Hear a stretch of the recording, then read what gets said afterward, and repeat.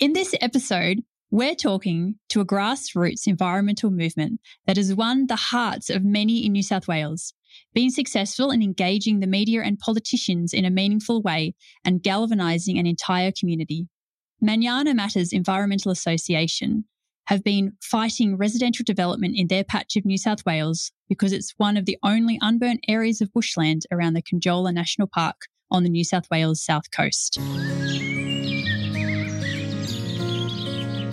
Hi and welcome. Buckle up for a new episode of Beyond the Green Line, the only podcast hooking you up for a virtual coffee date with some of the leading changemakers, industry experts and everyday activists in environmental and agricultural sciences. So pop in your headphones, go for a walk and get ready for inspiration, ideas, insights and real-life stories beyond the green line we balance along.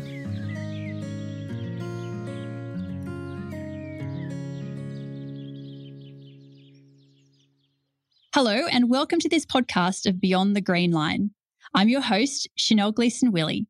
Our guest today is Jorj of Manana Matters, a community action group opposing two residential developments of pristine bushland around the idyllic south coast village of Manana.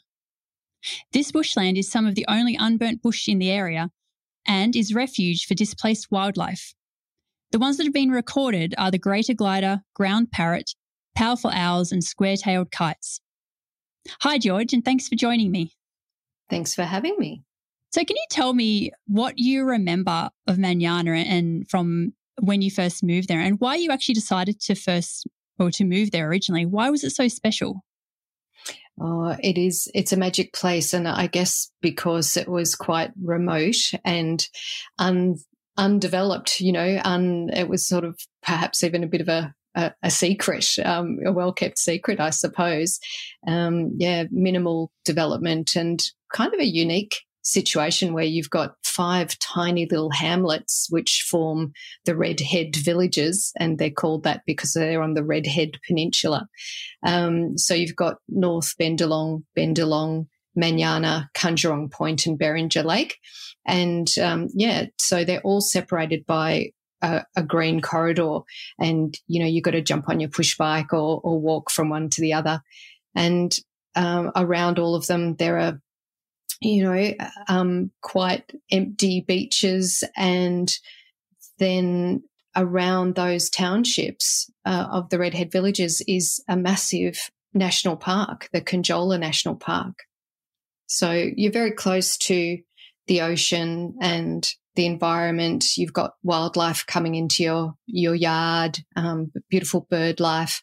And I'm a keen birder myself, so I was thrilled when I first moved there to see birds that you don't normally encounter in your day-to-day business as an Australian. So, I just immediately just fell in love. I felt really at home with nature there. So this is, I guess, such a strong visual of what Manana is and how wonderful a place it is. Can you tell me about the feelings that you were first experienced when you went there and what actually drew you to move there?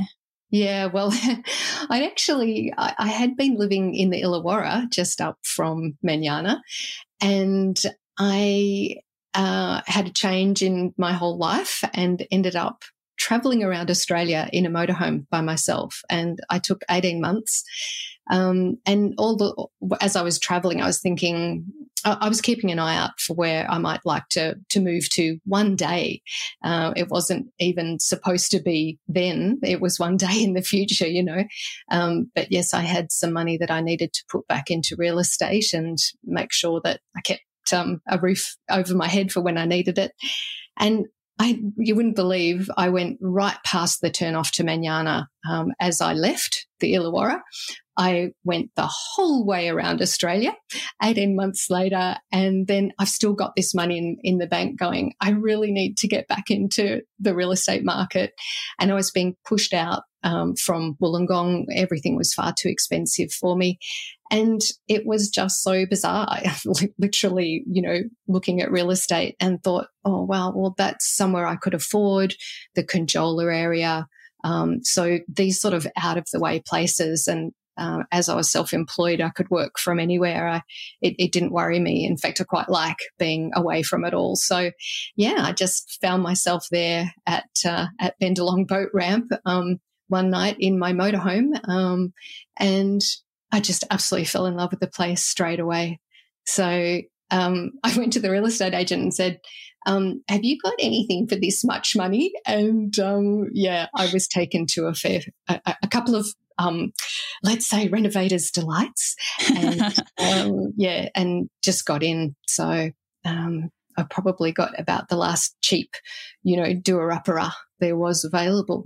Yeah, that's a beautiful story. And I guess you're right. Yeah, the housing prices of Manana have really risen as with everywhere else around Sydney. But Manana really does have it all, doesn't it? It's got the beach, the bush, a great community, a lake, and you are away from it also for people who enjoy being away and having that seclusion and the quiet. That is just perfect. Yeah, well, if you love the great outdoors, then it's perfect for you. But if you want shopping, healthcare, work, schools, churches, then it's not very good for you, because half an hour drive is what you need to do every day just to even get the basics, really. So yeah, it's ideal for people who are more intrepid. At that stage in their life. And I mean, of course, I guess now so many more people have realised that they can work from home, so it's opened that up a bit. But when I moved there, of course, before I bought this house, I did my due diligence and I went to the local council and I said, so is there any kind of development planned for the area, anything I should know about? And they said, you might want to know about these 3 parcels of land that have been slated for housing developments for quite a long time. Now, nothing's happened with them. It's been like 20 years, but they are zoned residential. They've been earmarked for residential. And so I was quite alarmed that not long after I moved in, one of these developments actually went ahead, and there seemed to be like no community consultation. It just kind of happened. Like, it was this awesome patch of coastal scrubland, and it was the cut through from Kunjurong Point to Manana, and the fences went up and the machines came in and they just obliterated everything. It was disturbing. It was distressing. I mean, people were getting, diamond pythons in their backyard and antechinus going through their houses, and kangaroos, not knowing where they should go, and the sound of machines tearing down trees and mulching them up, So I very quickly mobilised, really. I mean, I was absolutely the new kid on the block, but I joined the local residents association. They're called a community consultative body, the CCB, and I joined the committee straight away and got active. And it ended up with a couple of my neighbours on each side, and us having cups of tea and talking about this, and how the locals were just like, oh, yeah, it'll never happen with these other 2 developments. And then, these for sale signs went up for both of these places.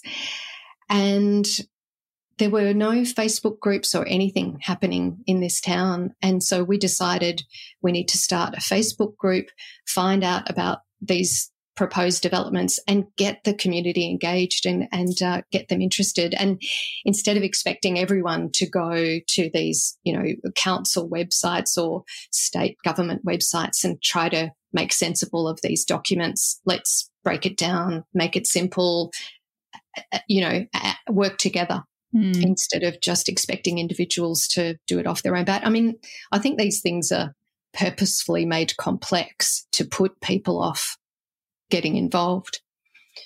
So that's how Manana Matters started. It started as a Facebook page, and then when the fires came along, that's when it changed into something altogether, else. Different. Yeah. I guess that very first residential development really did herald a change coming for Manana. Do you have any sense of what was going on in the wider economy or, the state as to why this very dormant idea of large residential development around the Manana area had all of a sudden risen up to be a change that was happening? Well, it's interesting because back then, so we're talking about 2017, there were so many, there was always something available on the real estate market for sale in Manana. And, just because they were beyond what I could afford, there were certainly affordable houses there. And there were lots of blocks of land that had never been developed. And so when this first one went up, it was a 40-block development, and it was a local developer, and they'd been sitting on it for a while. So these areas had been slated by a government a long time ago, and really they were being land banked for when there was a better time. But I must say that when that one went ahead, the locals were just like, why? There's so much available. Why would you do that now? But they did, and the blocks did sit there vacant and empty, and a lot were for sale, a lot were reduced in price until the coronavirus sort of changed everything. Yep, and that, changed a lot of things in the world. So then you set up the Manana Matters group initially as the Facebook page, as you said, and what is Manana Matters to you? So why is it opposed to this type of development in particular?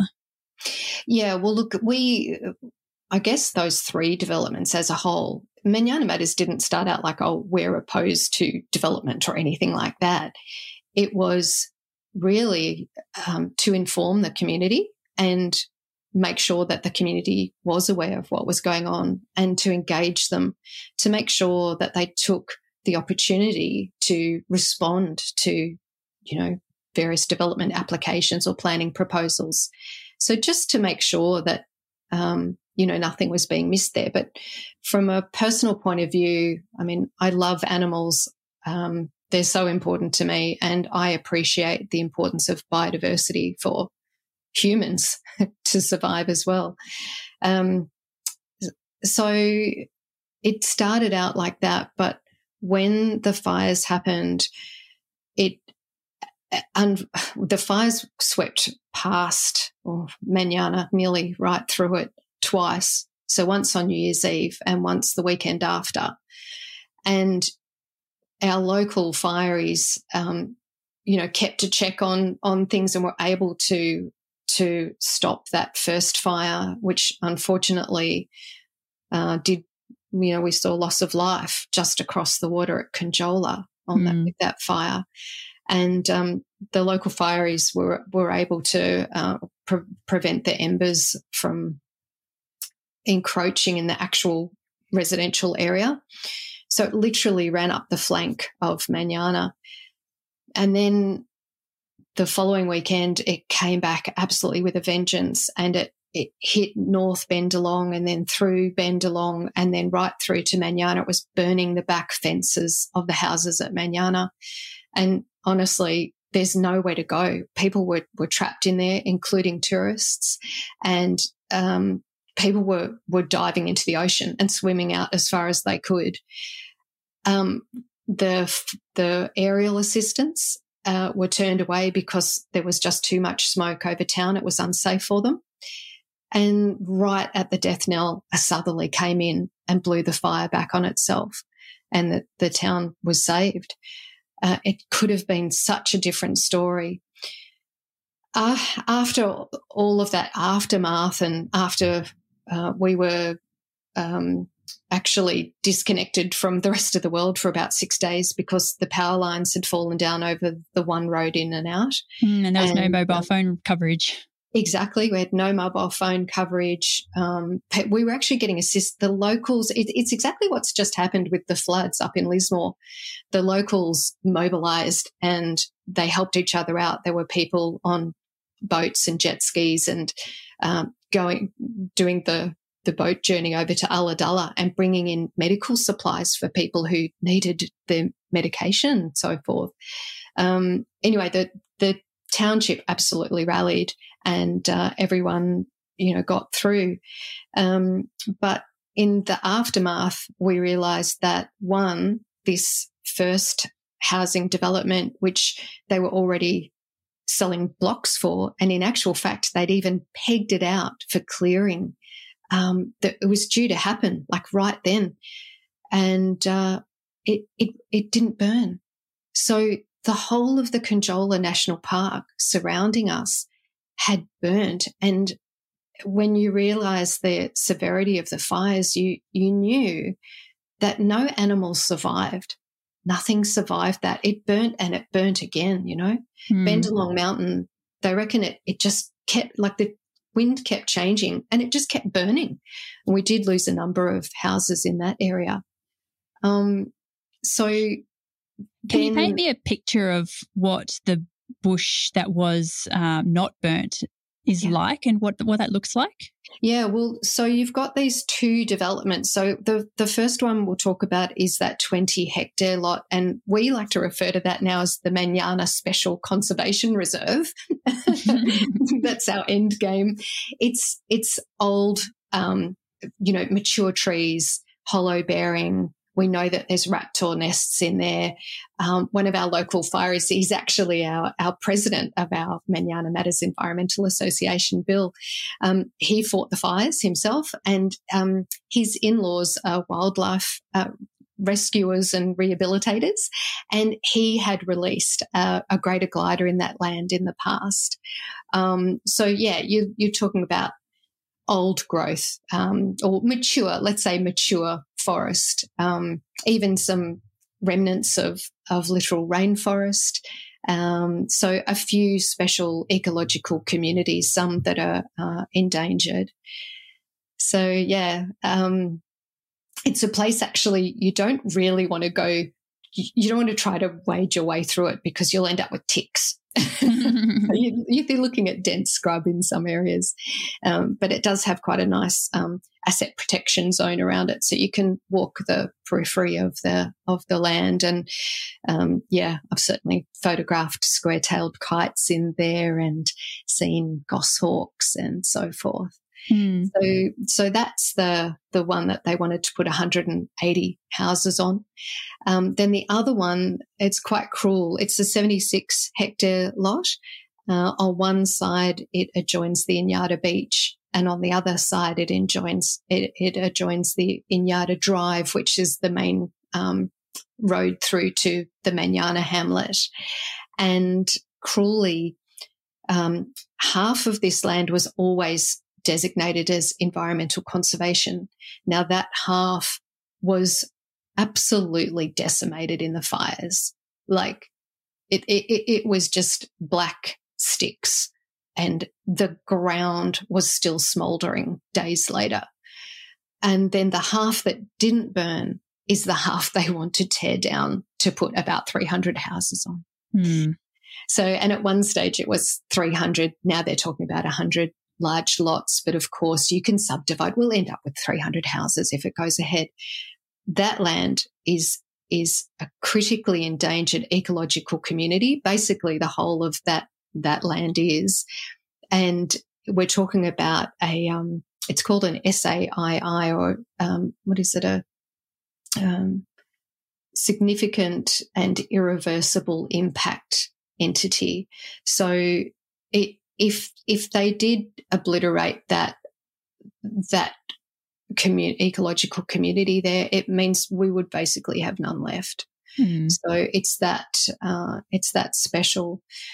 The area, that land too, it's a floodplain. So developers speak about building levee banks and, putting houses up behind retaining walls and so forth. And when are we going to realise that these are not areas that you build on? They're not areas you put houses on. And we need these areas for the special fauna that live there and can only live in those areas as well. Yeah. And the bushland is still recovering years later. And before the fires came through, that all of those parcels of land, including a lot more, were refuge for species such as the greater glider and the swift parrot. Can you talk me through how the fires changed the fight for these blocks? Yeah, because, I guess before we had this massive, it's like 11,000 hectare Conjola National Park that these animals could go to.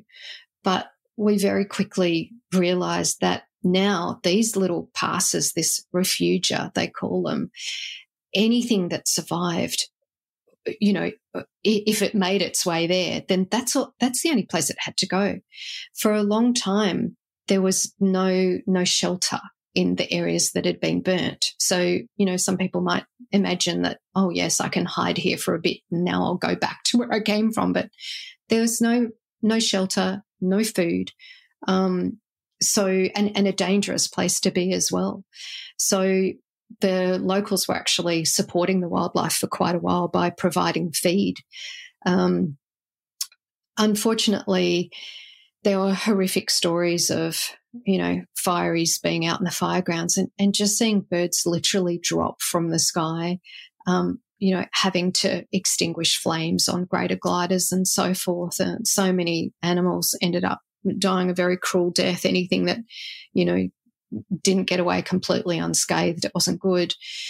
So these parcels of land now also, you've got to appreciate that they're the seed banks to regenerate the national parks that lost so much. So it's a long-term investment. And unfortunately, once you've had fire go through with this severity, now you've got a landscape which is even more susceptible to fire. So it's been shown that mature forests will actually they'll help you, help protect you from fire, and they can withstand fire. But that's why logged areas are so bad when it comes to fire, because you've got, fire fuel on the ground as well. So really important. I know it's tempting to look at this epidemic growth that you see shooting out and everything sort of starts to look so green after a year or so, but actually it takes a really long time. It takes years and years for these areas to now, get back to that point where they can withstand things like fire. Mm. And you've recently found ghost mushrooms in Conjurong Point. These are fascinating freaks of nature. Can you tell me a bit more about those? Yeah, well, look, I haven't actually seen them myself, but we've got, within our group, we've got keen naturalists and photographers, and they were so excited and sent through these photos. And so we found out a little bit more about them, but they're definitely not edible. I know that much. No. And they're pretty cool. And, they're obviously, well appreciated, and people will travel a long way to come and see them. It was a very popular post that we put on Facebook. Yeah, so the scientific name is Omphalotus nidiformis, and I believe I haven't seen them in the wild either, but I do believe that they luminesce, which is quite amazing. Obviously not the only things in nature that luminesce, but these are definitely something that I would travel to have a look at. Yeah, well, I sort of came to realise that there's not just, like I'm a birder. I will travel a long way to see a lifer, as they call them. And then there's storm chasers, and now I know that there's mushroom chasers as well. Yeah.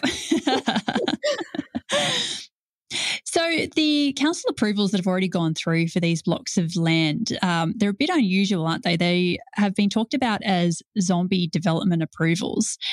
Can you explain what is meant by the term zombie development approvals? Yeah, look, in actual fact, the 20 hectare lot that had an approved development application, so that had council approval.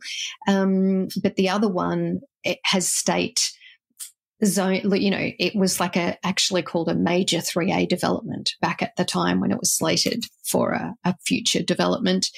So it's never had actually council approval. It's never had a development application go all the way through. It's gone through many owners over the time, and it's exactly the environmental constraints I was speaking about earlier, which have meant nothing's ever flown there.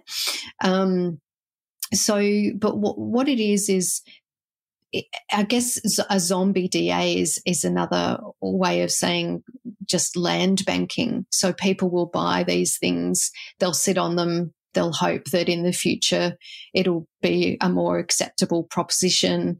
It might be, not viable at this moment in time.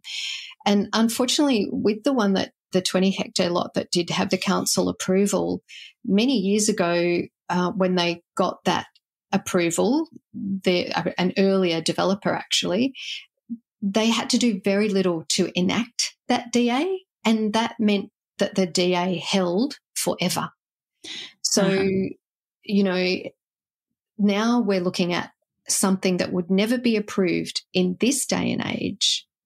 And so you can see that it's not right. The system is not working there. Mm. When the fires went through, that was our first, it's like, okay, so clearly we can't remove this habitat. The fires changed everything, and it's far too important in providing this refuge. But legally, there was no mechanism to stop it. So the first thing we did was actually petition Parliament. And for such a small community, we actually we had to do it with hand signatures, because that's all that the government would accept at the time. And we got something like 2,000 signatures, which was unbelievable, and in a very short space of time, because we had to act very quickly. Of course, then COVID happened and government shut down. They weren't having their sittings, and now these days we have parliamentary petitions that are online. So we've come a ways, but we still don't have a way of making sure that these zombie DAs aren't plaguing communities for years to come. So just because it was a good idea, somebody thought many years ago, now that we know very clearly the environmental importance of these lands, it's nobody's happy with them going ahead. So. Yeah, and I guess things have changed so much in the intervening years, especially with cumulative impact assessments, and we know that that is a really important area to be looking at, especially in this situation where we do have these legacy issues that are still there. Now, can you tell me about how the Environmental Defenders Office became involved? Thank God for the EDO. Literally, I emailed the EDO just with an absolute plea for help. I mean, one of the locals who owned a drone put it up and took some footage of the devastated landscape after the fires. We threw it to some music, Flame Trees, Sarah Blasco's version, and, said, look, we managed to get 3,000 tourists out this time between the fire events, but could we do it again? Do we really want to bring in all of this other development since we're so lacking in infrastructure? And can we afford to lose this habitat, this refugia, when we've already lost so much? And I had sent that out, and with the help of now what was becoming quite a group of supporters, we'd sent it out to local politicians and the council and anyone we could think of. And I reached out to the Environmental Defenders Office and said, please, is there some way you can help us? We've at least got to know the extent of the damage of these fires before we allow any more destruction. They couldn't agree more, and they jumped straight on board, and they've been fantastic. And even though they saw that that particular battle through to the day of court, they're still very much with us and holding our hand until we reach our objective. So what studies were done during this process to inform the court case?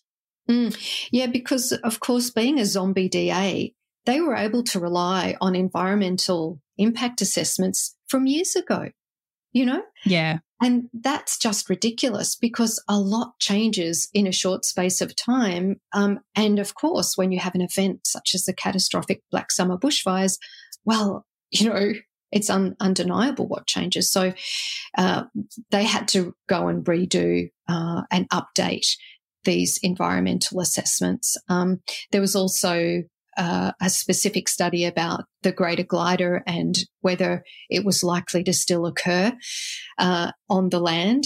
Unfortunately, the fires, you know, birds will drop out of the sky even before flames reach them just from the smoke inhalation, and it seems that gliders are quite susceptible as well. So, you know, over a few days they did some surveys. It's not to say that they don't exist there, and certainly some might have moved in since. So it's a moment in time. But what they did find was that the grey-headed flying fox was quite reliant on that land because they'd lost so much of their home bases as well. So, yeah, there were quite a few species that were on the threatened species list that were recorded. After the fires, the government did come up with a provisional list of species that, you know, needed to be looked into as well because of that event, that fire event. So that added more to the list. And where are things at now? So you mentioned that it, you know, went to court, but you're still in connection with the EDO. Where are we standing right now? Yeah, so we the whole premise of the court case was that we said you have to use the precautionary principle. We know that special species have been recorded, threatened species have been recorded on site in the past. That's proven through the Atlas of Living Australia and so forth, you know, official records. So we said you have to have that due diligence and you have to use what they call the precautionary principle, which is one of assuming that they're going to be there unless you can prove otherwise, and that this would, if this went ahead, it would have a significant impact on threatened species. So what happened was that the Minister for Environment did determine what they call that this project was a controlled action. So that made the developer go away and do further studies and answer a lot of these questions that had been raised. So they have gone ahead and done a lot of that, and then it gives the community an opportunity to then respond to their findings. So that happened.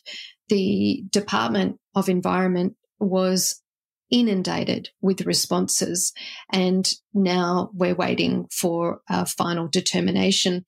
The developer themselves still have a step to fulfill in that process before that determination, and they haven't done that as yet either.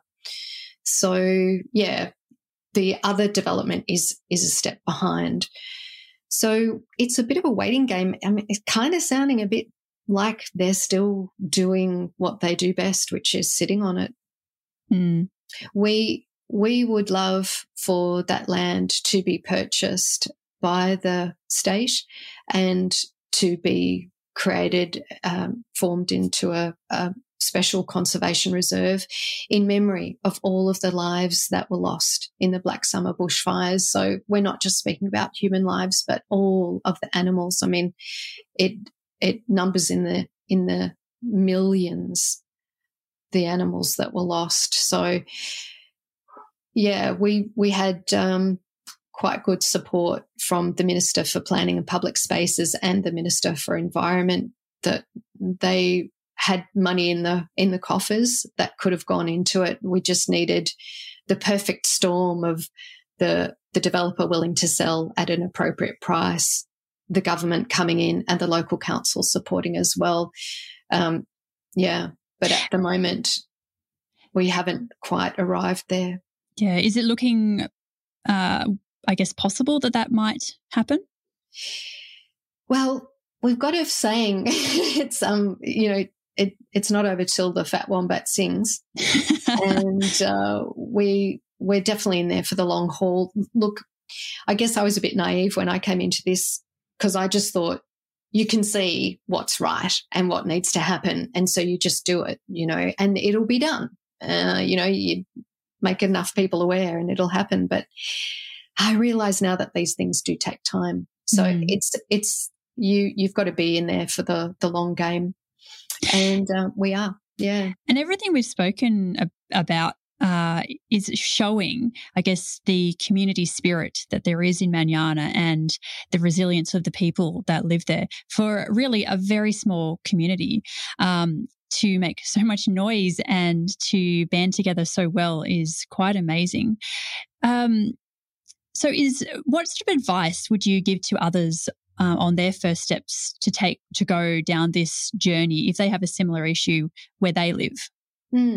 Yeah, I mean, certainly I think the main thing is if you have an issue with something, and I think this could really be anything.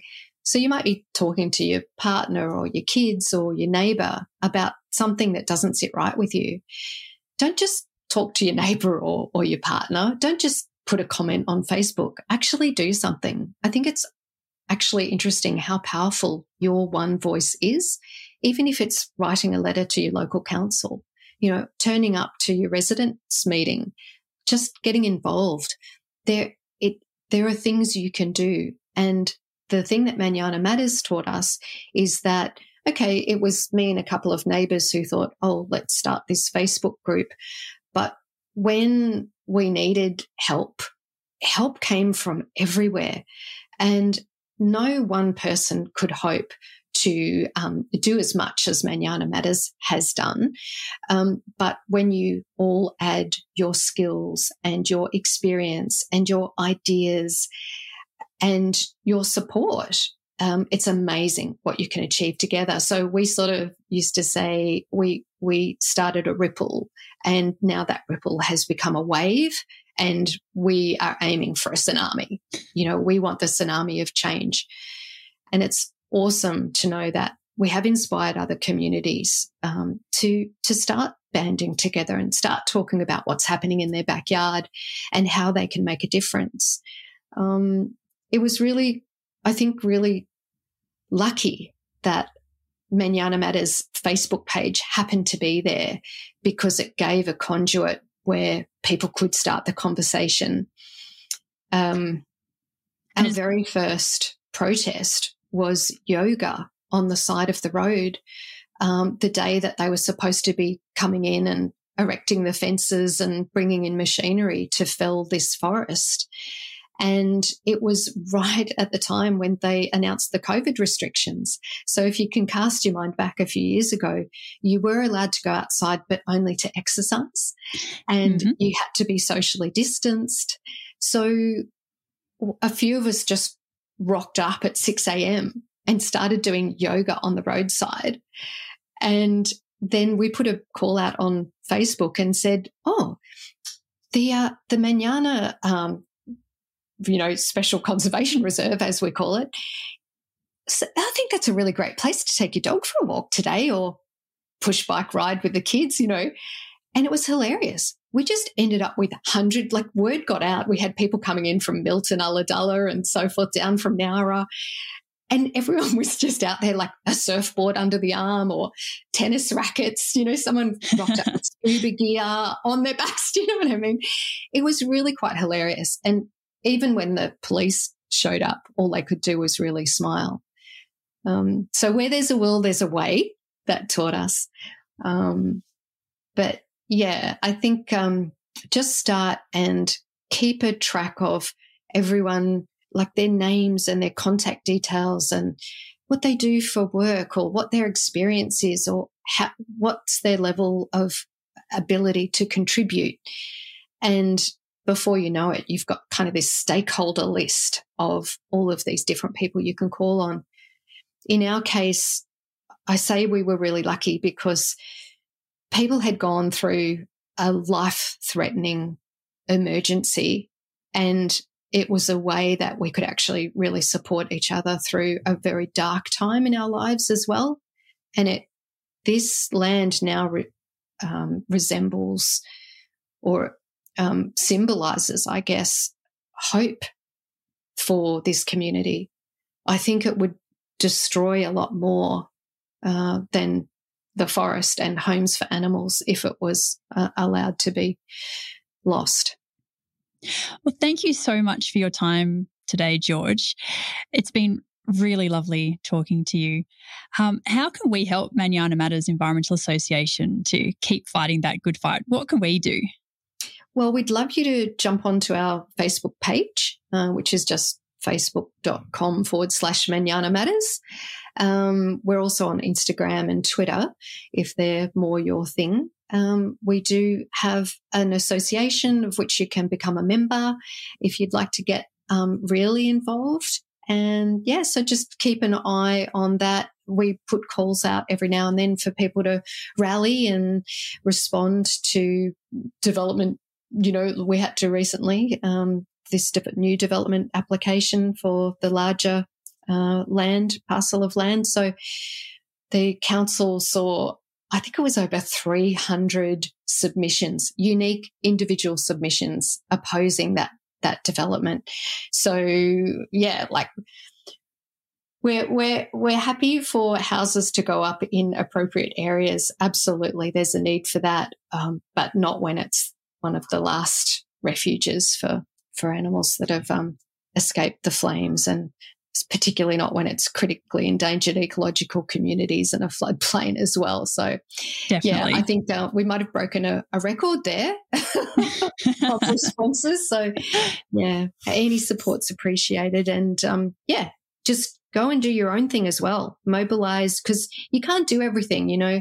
It's like, how do you eat an elephant? One bite at a time. You know, you've got to just start to gather people around you, and then you'll be ready for when it happens in your backyard. And yeah, I need to stress that we're not just talking about housing development here, because that just happens to be what the situation is where we are. But it could be anything. Could be anything, yeah, definitely. Well, that wraps up this episode of Beyond the Green Line podcast. Thank you so much for listening.